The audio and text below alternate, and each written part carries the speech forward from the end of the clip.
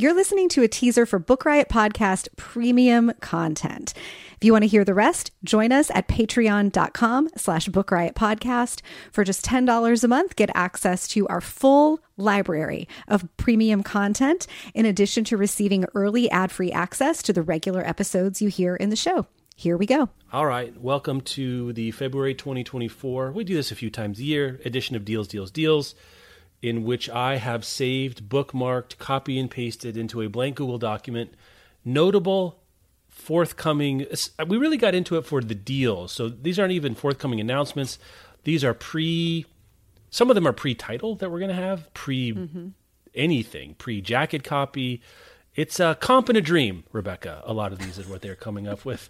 This time I did capture a couple of things that are coming out later this year that I don't think we had talked about, just because I wanted to include them here. We're in charge. Let's do it. One thing I like to do before we get into them is talk about trends, observations, meta discourse. Let's see. AI. AI hand-wringing. You can get a book deal. Yep. Not AI surprised. hand-wringing. Not surprised there. In the great race of who from the non-publishing world are getting book deals, it seemed to be a down period for the TikTokers and an up period for the podcasters. Now, could it be that my biological system has instituted some sort of protective filter where I just don't see it because I don't want to know? I'm not the biggest fan of the world.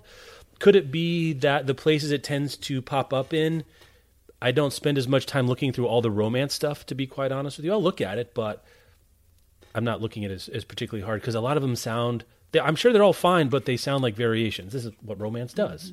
Elegant and interesting, descent with modification, I guess. TikTok fame is sort of by nature much shorter lived than other kinds of recognizability. Like by the time you have a big enough podcast that you can get a book deal off of it, you have usually some other kind of platform and recognizability as well. That's and expertise, I should say. A lot of these are podcasts with an expertise. More enduring than a TikTok moment. And I think the scale isn't the same, but if you've got a fairly decent podcast audience, those people are more likely to buy to buy your book, I think, to some degree. But it also could be variance. Don't ignore that possibility. The political stuff, way down. Yeah.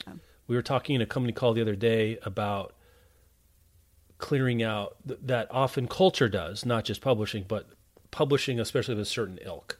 If you're publishing upmarket nonfiction, do not publish it on October 9th, or just no one's going to read your book about parking lots, as good as it might be. Right then. And there's good ones. I've read at least one good book about parking lots.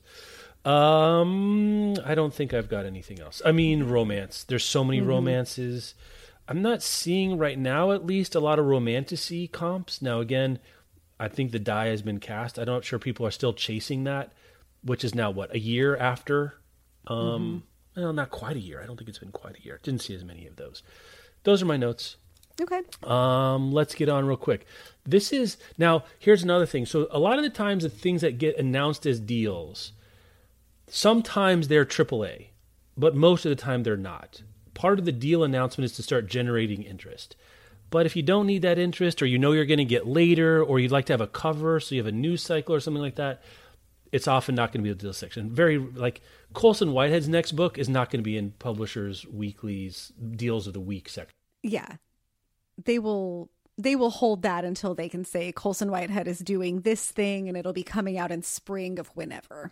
Yeah, and it'll be picked up in the Time. That's the kind of thing that gets a Times blurb, not something else. Yeah, so I guess most of these are that couldn't get that, so they do this. Yeah, not always the case, but usually the case. Thinking about the timeline of these, we do this once a quarter, and so our last one of this year, our last one of 2024 will be in early November, so we won't even know until the February edition of 2025, what the real nonfiction like politics deals are going to look like, which will largely depend on what happens in the election and who wins and how and what a little nothing like a little insurrection to generate some query letters. So this one came out. Jenny Slate's second book called Life Form. Her first book was pretty interesting and weird. It was a essay collection, and there's another one, Motherhood. Strange, weird. She does some weird stand-up. I am of the flavor. The 2019 book was called Little Weirds. Also came out of a divorce, by the way. The impetus to play around and try some stuff. I think that's maybe pretty generally. I am a subscriber to whatever wavelength Slate operates on. Yes, it is not my wavelength. I don't operate on it, but I appreciate it receiving transmissions from it. I will tune my radio to it for a while. Jenny Slate should have narrated the audiobook of Beautyland. We could have a whole discussion about that. I almost think that makes it too weird. One of the weird things about Beautyland is how normal it seems for a weird premise. Oh, that's true. I also subscribe to her flavor of weird and interesting. She's great on audio. Whatever this is, I don't care. There's a right audio for her, and maybe it's her own stuff. I wonder about Leslie Jamison, honestly, to some degree. It's like, do you want to dial up the smart weirdness up a dial? Jenny Slate is someone you might consider. Yeah. Part of my COVID recovery was catching up on movies. As I told you, in one place I caught up finally was Everything Everywhere at Once. Shocked and delighted to see Jenny Slate trying to kick ass with a dog at the end of a leash, using it as some sort of melee weapon. Surprising. She does have like a very flexible kind of weirdness where she could show up almost anywhere and you'd be like, okay, Jenny Slate's here now. She's played pretty straight dramas, and she's also played Mona Lisa Saperstein, so it can go a lot of different ways. Right, and she was the little Marcel the Shell with shoes on. Oh, which my kids and I just adored. So adorable. It's wonderful. Yeah. Like your hands like naturally ball into some shape to hold something small and precious, even when thinking about it. It just naturally happens. I've seen it like listed on the on-flight movie options a couple times, and I'm like, do I want to cry today? Yeah. So that's out. So I've got a couple of these that were probably too big of announcements to be a small blurb with the agent and foreign rights information in other places. Richard Osman, who had the Thursday Murder Club series that I was late to, but enjoyed as much as I think everyone else seems to, and I passed on virally, and that's how these things happen, is launching a new murder series, and the new one is called We Solve Murders, and it's a new detective duo with a puzzle at the beginning.